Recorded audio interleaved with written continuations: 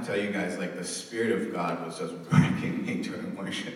It was, like, so tangible. And then we had Jonathan come up and share what he was seeing in the Spirit. And I just want you to know I think you'll see it's very confirming what Jonathan said to what the Lord's put on my heart to share today. So, just a little bit of vision for you. I share this often, but my mandate from the Lord is to help people to see themselves clearly the way that God sees them, to help them see other people clearly the way that God sees other people, and to see God clearly the way that he sees himself. So I'm all about perception shifts and lens changes and all that kind of stuff. And so Dave recently did an epic sermon series on discovering Paul.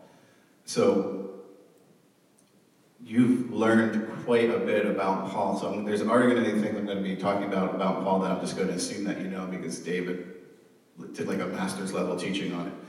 Anyway, so I'm titling the sermon, Paul Through the Eyes of Jesus, the Encounter on the Road to Damascus. And those see it on the TVs, man. It does look pretty good, doesn't it? But, so let's just get into it here. Behold, how good and how pleasant is it when brothers live in harmony. It's like the fine oil on the head running down on the beard, running down Aaron's beard over the collar of his robes. It's like the dew of Hermon falling on the mountains of Zion. For there the Lord has bestowed the blessing of life forevermore. That's Psalm 133.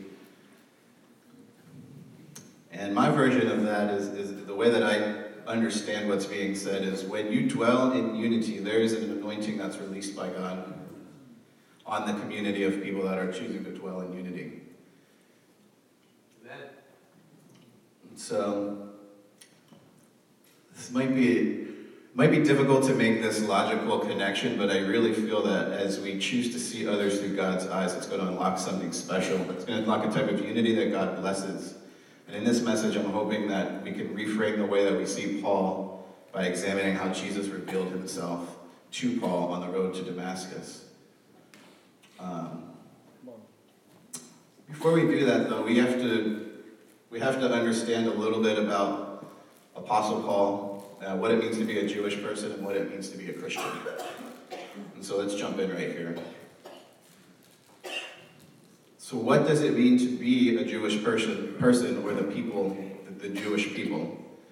And this is so guys, we have people of all levels in this room. There's people that know tons about Judaism. There's people that know nothing about Judaism. There's people that know tons about Christianity. There's people that know nothing about Christianity, or from everywhere in between. But a really simplified version of what does it mean to be Jewish is it's an ethnicity. One, it's important to understand that it's an ethnicity that's tied to the DNA or the ancestry of Abraham, Isaac, and Jacob.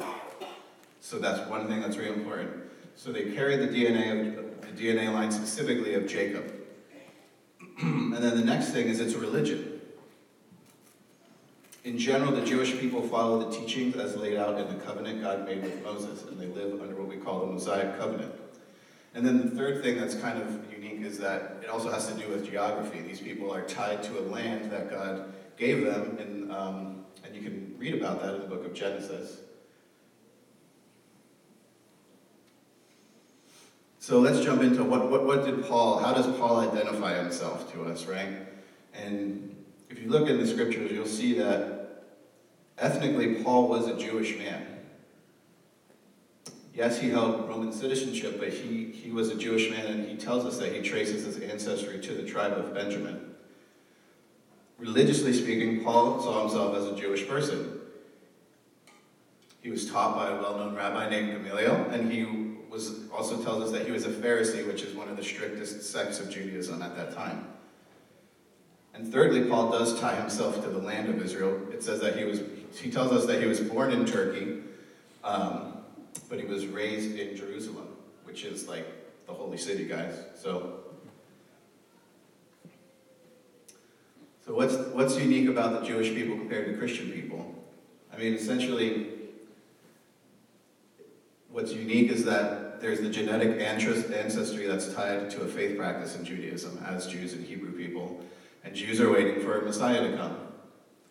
As Christians, hopefully if you're a Christian, you know this already, but we get to keep our ethnicity and culture. It has nothing to do with where we tie our ancestry, where our DNA comes from. It has all to do that we're adopted in to the faith through Jesus as Messiah. And so as a Christian, we believe in a Jewish Messiah. Amen. He's not some white guy from Washington, D.C., you know what I mean? He's actually a Jewish man. Sorry. No, it's good. So as humans, we tend to focus on the differences between ourselves. Like our default mode tends to be like, I'm gonna stay with this group, and that group's scary, and I don't really want to understand that other group. We tend to be very tribalistic and sort of group-oriented as human beings. And like, it's not always a bad thing. Honestly, guys, this is something that God put inside of you that actually,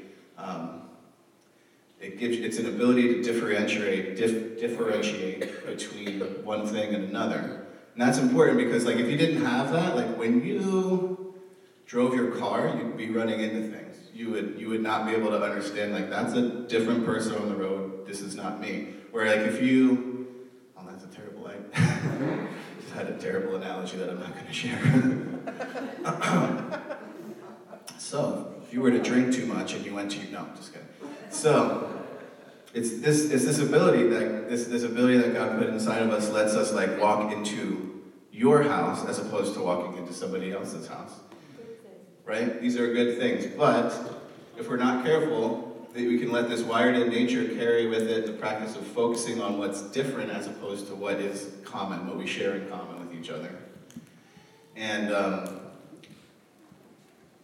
honestly, if you do that, if you're going to focus on what's different about people around you, if you're going to, like, that's what you're going to see is how they're different from you, you're not going to see them clearly. There's no way that you can. Because you'll just have all these preconceived notions about that person or these people. You guys see where I'm going with this a little bit? Sure. Some of us do.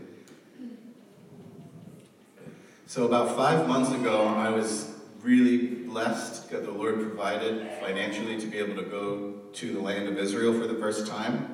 I think it was really appropriate because that was that was in my first year of being a pastor, and so Pastor David encouraged me. He was like, brother, I think that God has something for you in Israel. I think it's amazing that it's the first year that you're pastoring and taking on a new identity of sorts, and I think that the Lord will just meet you there. And I was a little, just to be honest with you guys, like I was a little skeptical, and I'm a little ashamed to say this, but I really didn't have any interest in Israel at all. Like I'm sorry I didn't, but I didn't get I'm sorry because, my two closest Jewish friends sitting right in front of me. But the Lord still was like, hey, I want you to go, and it was confirmed through Pastor David, it was confirmed through my wife, and then it was confirmed financially when someone donated quite a bit to make it happen, and so I was like, all right, God, I'm going. And so to speed up the story a little bit, it's a long journey to Israel. Those of you that have taken the flight know it's a pretty long journey. And then we also took a pretty cheap flight, so we had to go from one flight to another flight to Israel. So we went we were in Turkey. Turkey. Oh, we were in Turkey, in the Turkish airport. And then we flew from Turkey down to Israel. But to make a long story short, the first thing that happens when I get off the plane, and when we all get off the plane, is we get out and get into the airport there and start walking out, and this little guy, he's little to me, right? Everybody's little to me. This little Jewish man, standing there, he's our tour guide, his name is Giddy, I didn't know that at the time, but, we walk up to him, and the first thing he says to us, like, super exuberant, is, welcome to Israel, welcome home. He's like, welcome home. It's not just like welcome to Israel, but he's like, welcome home. And he like really made it a point to emphasize, like, you are home now. You are in the land, the Holy Land, and it was cool. And I was tired at the time, and Elizabeth and Zeke were there, we didn't have the greatest. Anyway, that was pretty. It's worth it. Don't let the flight scare you guys. It's totally worth going to Israel and being part of the land. But So among all the things that he said to us, he took us out and we boarded our bus and we were starting the journey and people were getting situated and he said a lot of things and this man is a very cool man. Like, hopefully we can bring him here at some point if you guys were interested, like, and have him share, because he's a really cool guy. But to make a long story short, he invited us to something I had never thought of before, but he basically said, I want you guys to be Jewish for this time of your trip. So he invited us to be Jewish, and I was like, I have no idea what that means. But what it meant to him was to ask a lot of questions. That's something that we're not comfortable to do in the American church, by the way. We're not comfortable making good questions, thinking about things, causing people to feel questioned. So we're very much like, okay, we'll just keep to ourselves, right? So he said, ask me lots of questions. This is the next one that really kind of freaked me out. I was like, disagree with me. I was like, what, you wanted me to disagree with you? He's like, no, I'm so used to it. This is the way that it is. When we join together, one person will have one idea, and another person will have like two ideas. And frankly, he made a joke about like if there was 2 Jews, there'll be 3 opinions. That's it, 2 Jews, there would be 3 opinions. So I didn't say that, he said that, I'm not being racist. More like 8. Yeah, I didn't want to go that far, but yeah. So it's amazing, they're happy to have questions, they're happy to have discussion, and have your own opinion. And like I said, he actually encouraged you to have multiple opinions. So that was one thing that really, really like immediately stuck out is this guy Giddy says, welcome home and I'm inviting you to be Jewish. And I'm like, okay, this is absolutely insane. And so what I was thinking is like, number one, this guy is the most sincere, honest, confident, wildest, and coolest person I've ever met. This is like the nuttiest, wildest, coolest person I've ever met. And number two, I want to be his friend. Really want to be his friend. I want to get to know him. So I did take him up on that offer throughout the trip. And I asked him lots of questions. I asked him questions that I probably wouldn't say here, but I just like deep level questions about Judaism, deep level questions about spirituality. And he was like more than happy to talk to me and debate with me and figure things out. And it wasn't just me, it was everybody on the trip he was laying down with. So the next person that I met is a rabbi. I was like, well, this is cool. So what ended up happening is the second day, I think it was the second day, we ended up staying, we did our tour and we saw all the sights and all the interesting things that happened in the land. One thing, just as a side, I'm a very relational person, so I'm actually more interested in the relationships that I get to build rather than the sites that I get to see. I mean, the sites are amazing. I mean, it is amazing, but some of the best things for me were just meeting these people. And it was just powerful. So that's why I'm talking about people rather than sites and rather than like historical places that we got to go. Because like we did, I mean, we went to see everything. It was crazy, but take a breath, man. What's going on there? Sometimes you have to talk to yourself a little bit. Encourage yourself in the Lord. Anyway, so we ended up in Tiberias, where our hotel was. And Tiberias is near the Sea of Galilee. It's not the hotel. Literally, I think it was like a 10-minute drive to the Sea of Galilee, where Jesus did pretty much all of his earthly ministry around the Sea of Galilee, and that was pretty cool. But we got to our hotel. We were resting, and then Jose's like, I have a surprise for you guys, essentially. I mean, I don't know if that's what his words were, but to me, like, the way I'm remembering it, I have a surprise for you. And so he had, connected us with this Jewish rabbi who decided that, basically he would be the rabbi for our trip, which was amazing. And confusing at the same time, because I'm like, how's this guy, like, he's literally Jewish, guys. He's not a Messianic believer. Giddy is not a Messianic believer. He's a Jew. Super cool guy. And so let me go long story short, we got to our hotel. And now the cool thing was it was Friday night, so who knows what Sabbath is? Sabbath, Shabbat? Okay. Kiddush, I love Kiddush. Who wants to explain to the people that don't know what the Sabbath is? Or I can do it myself, I did write it down. Basically, guys, Friday sundown to Saturday sundown is what's known as the Sabbath. It's a holy time that's set apart to God. You're supposed to rest from all work and basically you're doing your devotions to God and being connected to your family. And in Israel, this is no stinking joke, guys. Like, have you ever heard of a Sabbath elevator? Yes. Okay. This blew my mind. Culturally speaking, this blew my mind because the Sabbath is so ingrained as a part of their way of being that there's literally, like in buildings that have elevators, it's an elevator that on the Sabbath, it just goes up and down, stops at every floor, you don't push a button. That's like, I don't know. I thought it was cool. Maybe if you guys have to go so you can see how cool it is. Literally, it would take you, like, if you're on, like, imagine being on, like, the 20th floor on the Sabbath and you can't push the button. You just have to just walk.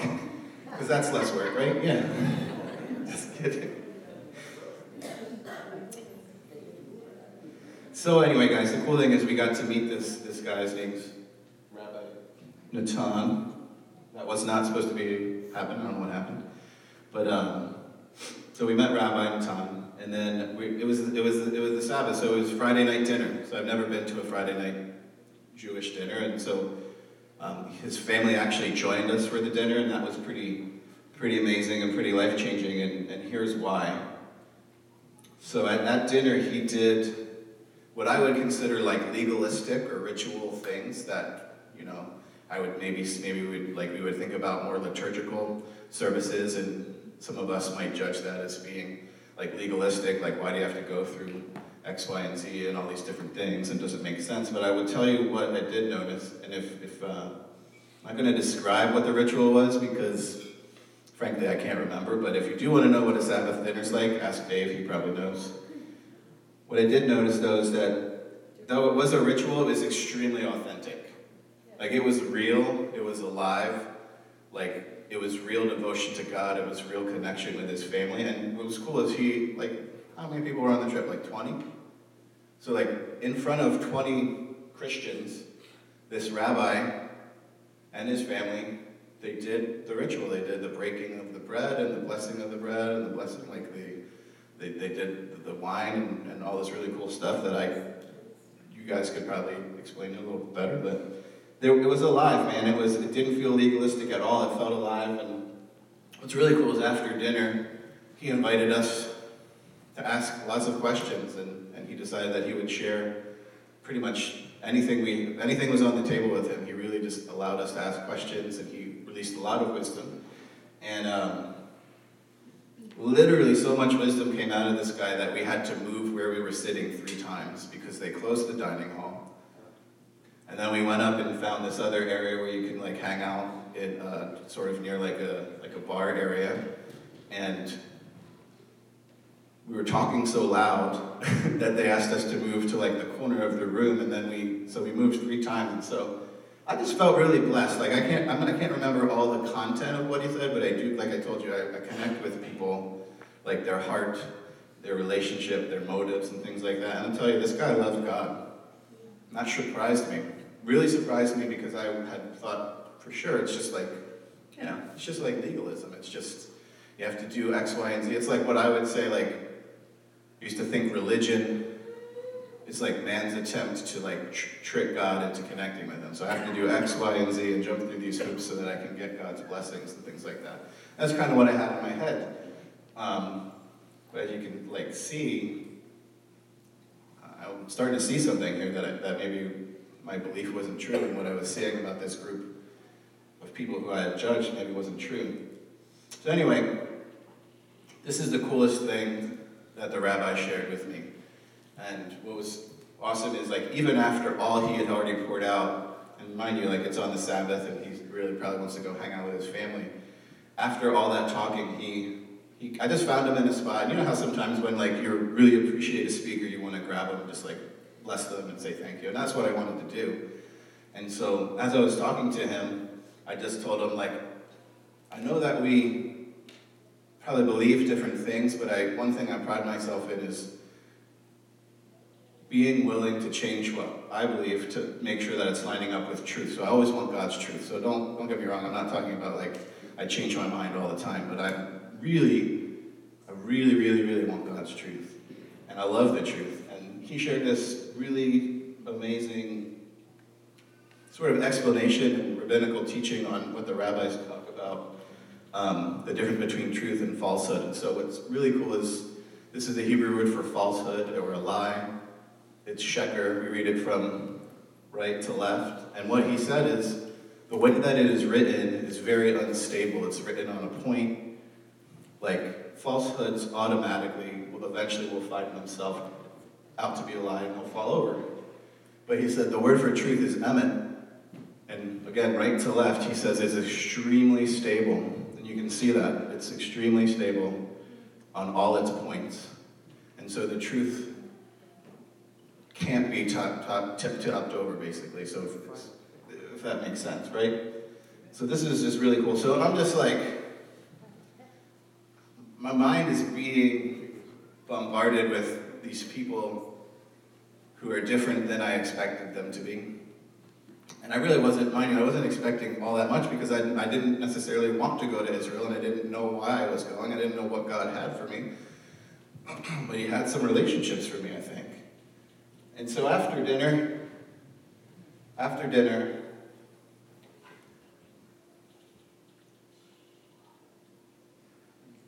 I wasn't alone, but I got alone with God. And I was like, I don't know what you're doing here, God, but this is unexpected.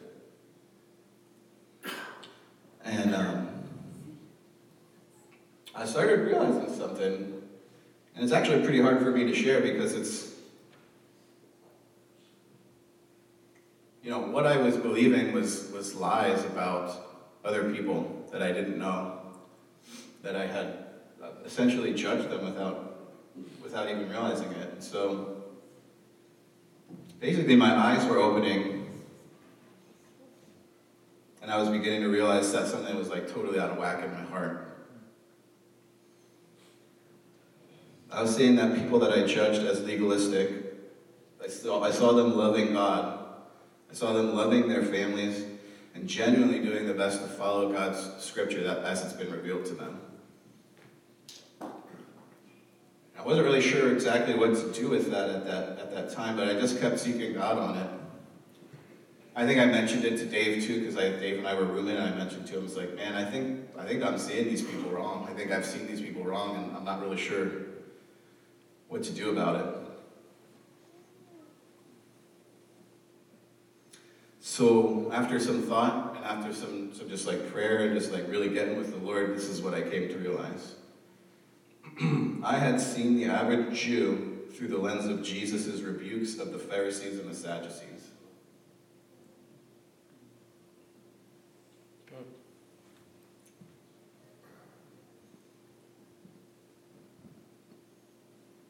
If you look, this is like a little side note for you. If you search the New Testament, you'll find that Jesus was never ever harsh with an average Jewish person. He was harsh with the Pharisees, the Sadducees, the religious elite of that day. He had great compassion on the average Jewish person. And I made the mistake of reading Jesus' rebukes of the religious elite as rebukes of the average Jewish person that was loving God and doing their best. That broke my heart.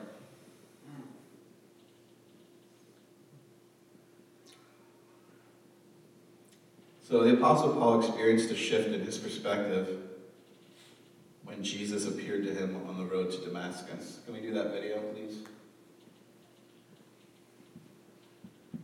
I think I have to switch it over. Yeah, there you go. And then volume up.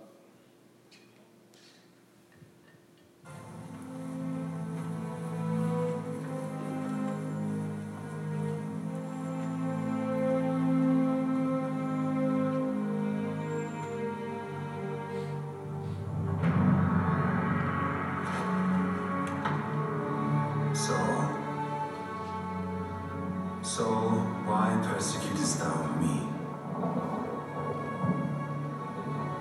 Who art thou, Lord? I am Jesus, whom thou persecutest. It is hard for thee to kick against the pricks. Lord, what wilt thou have me to do?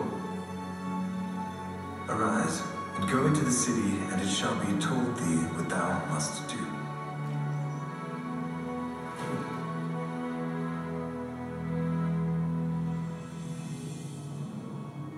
Ananias.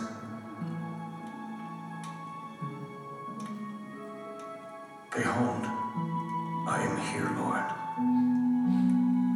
Arise, and go into the street which is called Straight, and inquire in the house of Judas for one called Saul of Tarsus. For behold, he prayeth. And he hath seen in a vision a man named Ananias coming in, and putting his hand on him that he might receive his sight. Lord, I have heard by many of this man, how much evil he hath done to thy saints in Jerusalem. And here he hath authority from the chief priest to bind all that call on thy name. Go thy way, for he is a chosen vessel unto me, to bear my name before the Gentiles and kings and the children of Israel. For I will shew him how great things he must suffer for my name's sake.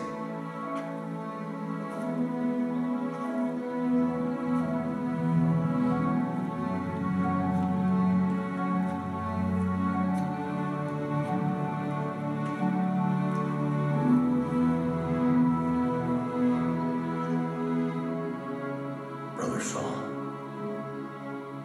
the Lord, even Jesus, that appeared unto thee in the way as thou camest, has sent me, that thou mightest receive thy sight, and be filled with the Holy Ghost. Brother Saul, receive thy sight.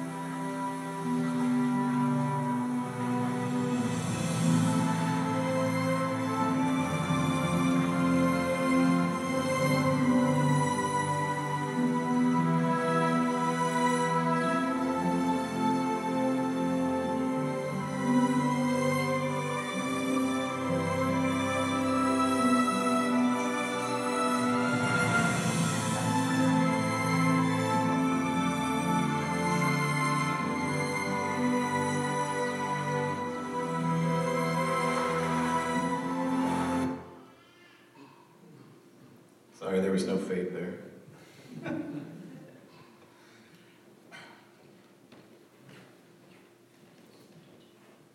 I want to propose to you that how Jesus interacts with Saul tells us how Jesus sees Saul. Like I said, it's important. My main mandate is that we learn to see others clearly, the way that God sees them.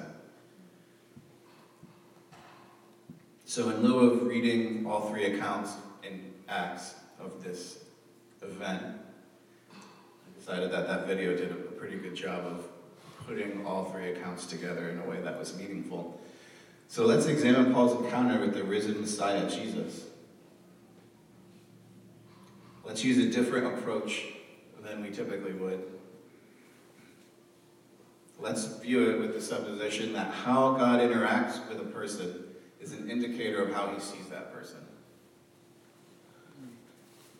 So, what do we learn from this encounter?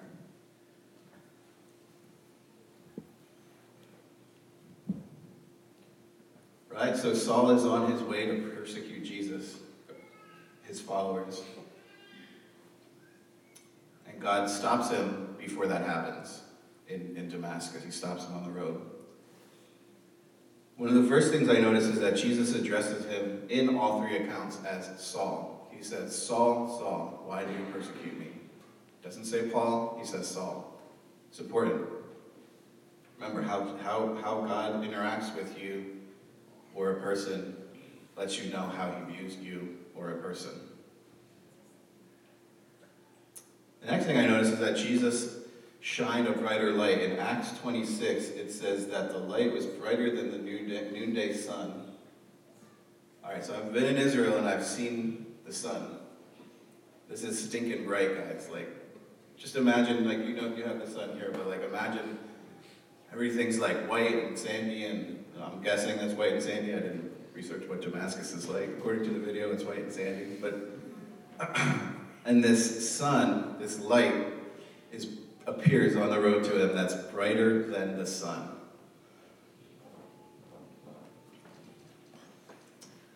So what's interesting is the light that Jesus exposed him to, exposed the fact that essentially Saul was really walking in darkness. Like, if the light is that bright, how much dark, right? The difference between those things. So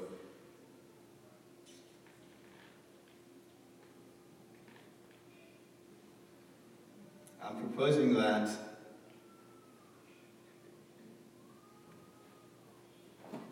being exposed to the light, like he was blinded physically. The scripture doesn't, actually it specifically doesn't say that God blinded him, it says that the light blinded him. So that's kind of important, just for a little realizing that God didn't blind him, but the light that God used was so powerful that it physically took his sight away.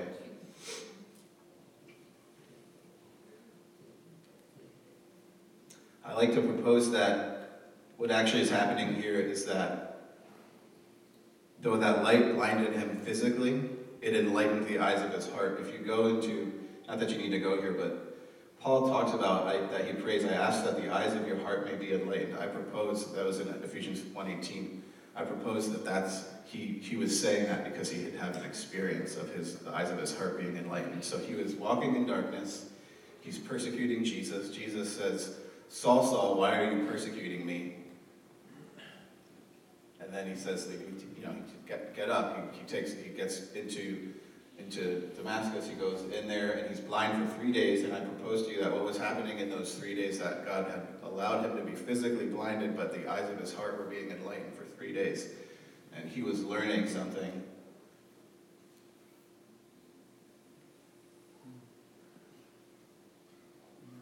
So I'd like to propose also that Ananias was God's grace restoring clear vision to Paul. As I was going about my studies, I decided, like, there's this thing where, like, in the Old Testament, if you look up people's names during stories, the names actually are very important to the story itself. And so I said, let me try this real quick. And so I looked up the name Ananias, and it actually, like, it links all the way back to a name meaning that essentially means Yahweh has been gracious. So if we apply this technique that we use in the Old Testament, we can see that Ananias was he was a representative of God's grace.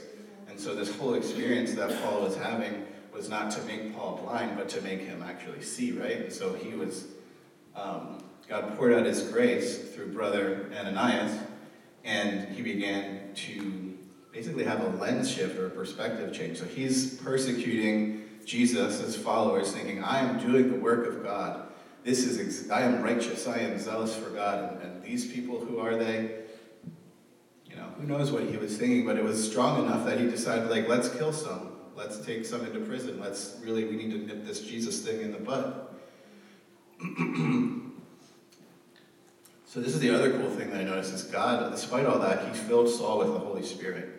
That was part of when God's grace, Ananias laid hands on him. He said, see? So he saw, but then he also said, and be filled with the Holy Spirit, and he did. He was filled with the Holy Spirit.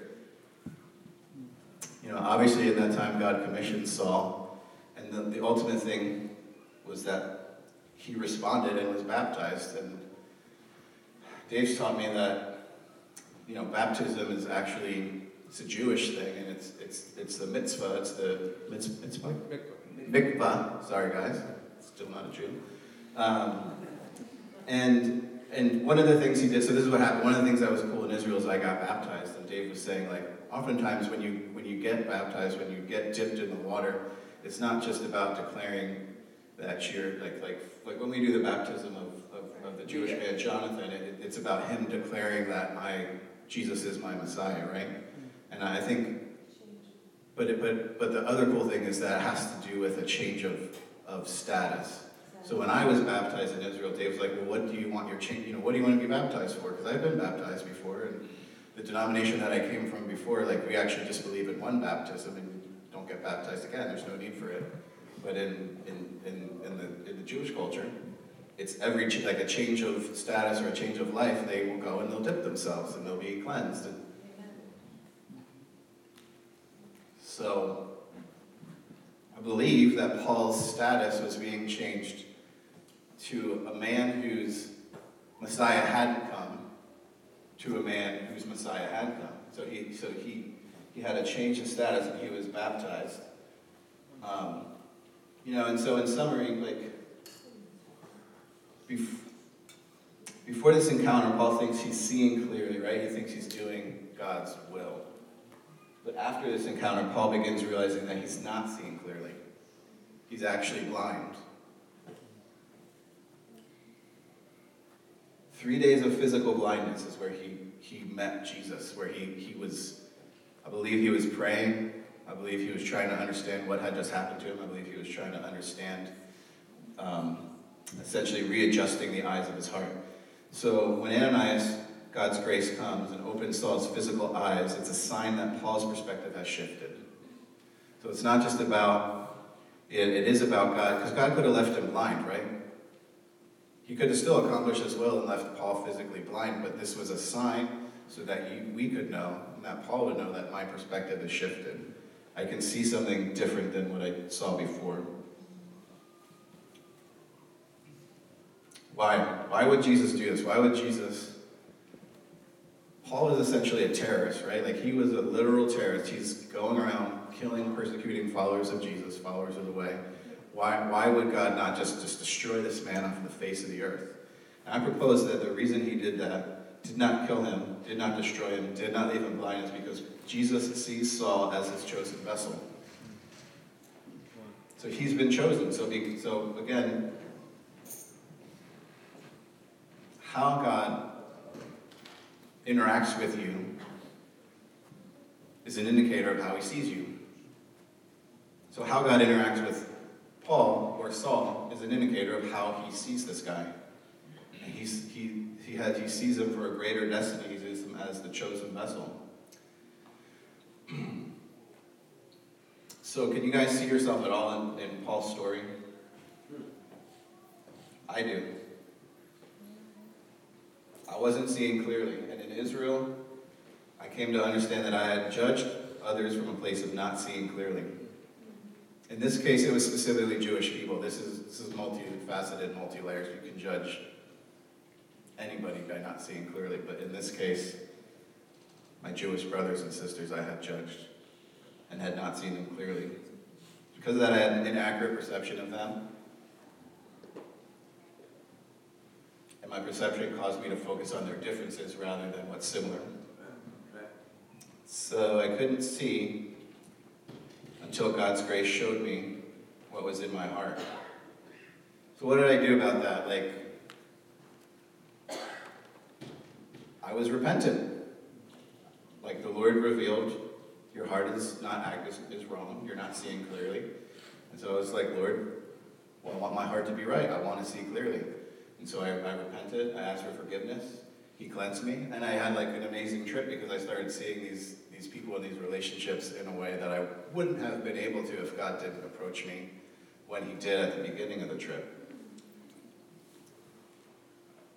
Anyway, my hope is that we'll begin to see the Apostle Paul more clearly, just like Jesus saw him. And this is what I think, guys. I think Jesus poured out his grace on the Jewish Pharisee who was persecuting those who were following Jesus. Jesus equated Saul's persecution of his followers as a direct persecution of Jesus himself. But Jesus chose to reveal himself to Saul. Saul recognized that Jesus was his expected Messiah. And through that encounter, Jesus caused a perspective shift in Paul. He went from a man with no Messiah, became a man that had a Messiah, and that Messiah was Jesus of Nazareth. Saul was now a follower of Jesus. He became the Jewish apostle who would carry the good news of Jesus to both Jews and non-Jews. And so maybe you're like me and you have not seen people clearly. Maybe, so I want to stop for my sermon for a second and say this. On the way in, I heard the Lord saying something to the effect of, I want to release a spirit of reconciliation today. And so the only way that, forgiveness is one thing. Forgiveness is not reconciliation. Forgiveness is like, you did something wrong to me. I release you to God. I'm not going to hold you in my heart. But maybe you're dangerous and I'm not going to connect to you. So reconciliation is the piece of reconnecting to things. So I really feel that the Lord wants to reconnect us probably to something more than what we already are having here. But what I want you to take away from this is that, I should have called the worship team up, but it's all right. All up. Worship team, come up. No.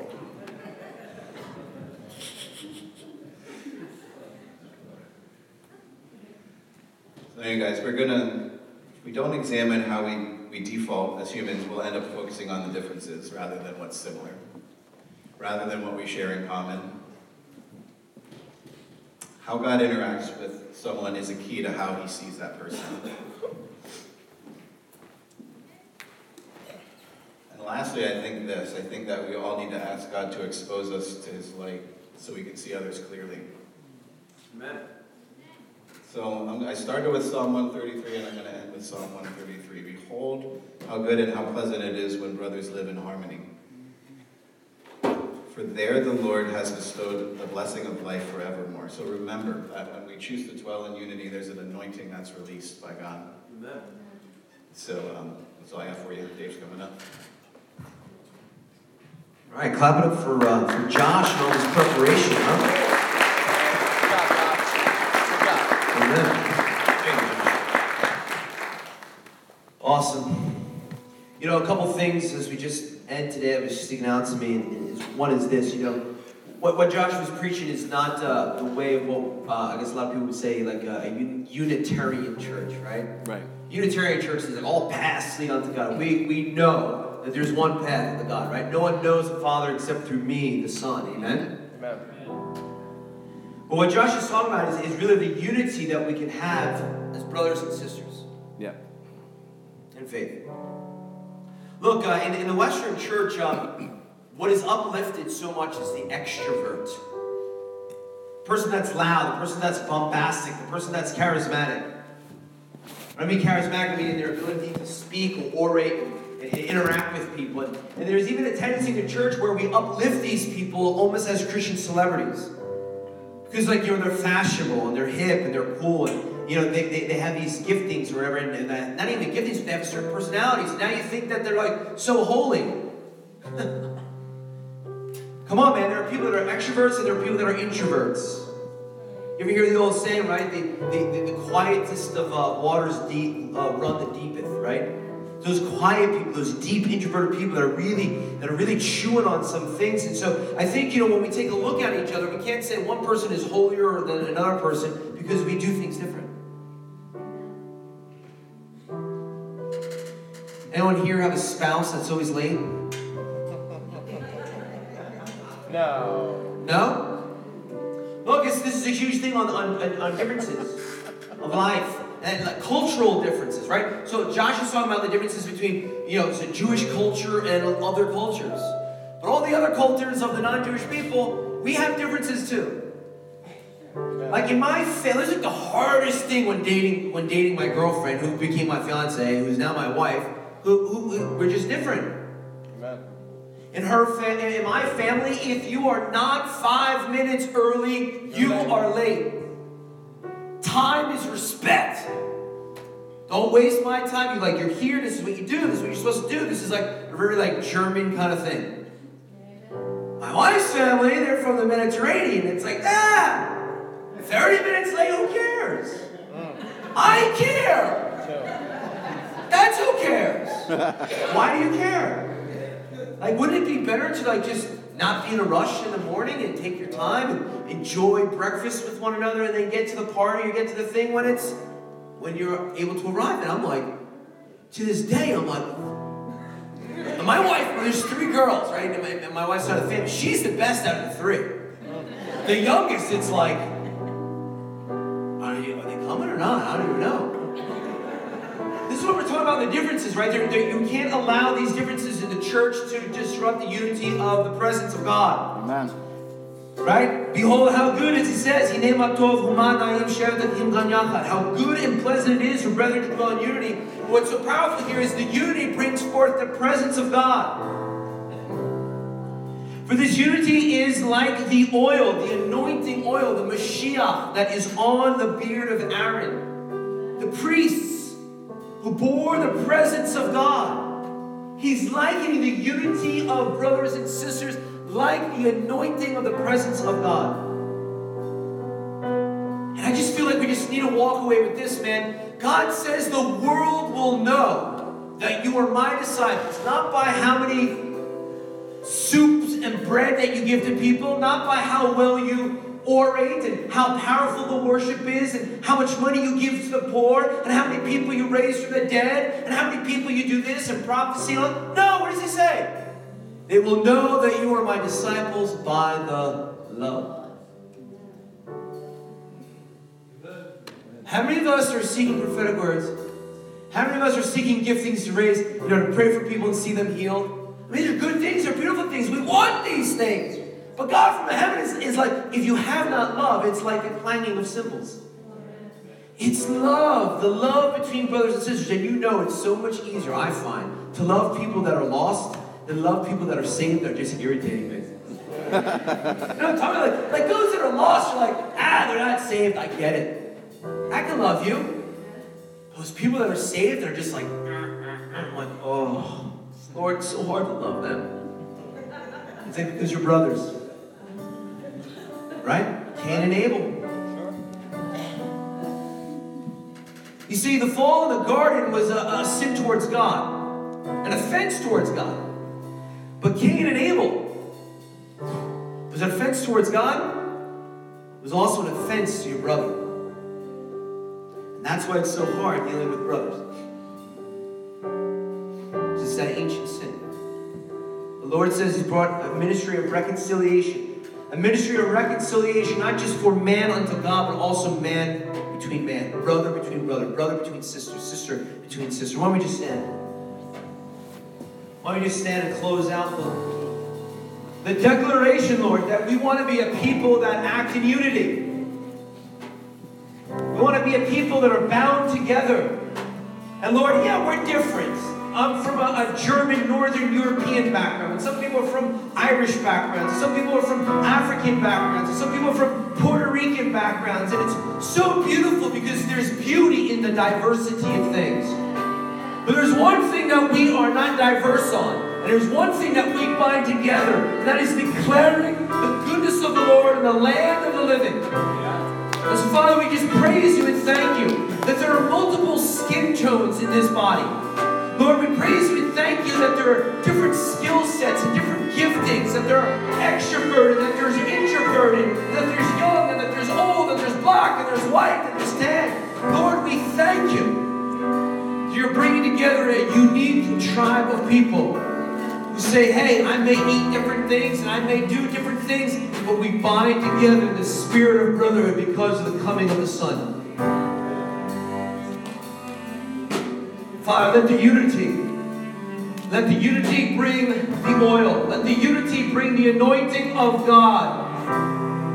Let that anointing, produce gifts of tongues and gifts of prophecy and gifts of healing. But, oh Lord, let it bring such a gifting of love that the world sees us and says, surely they are a strange and peculiar people.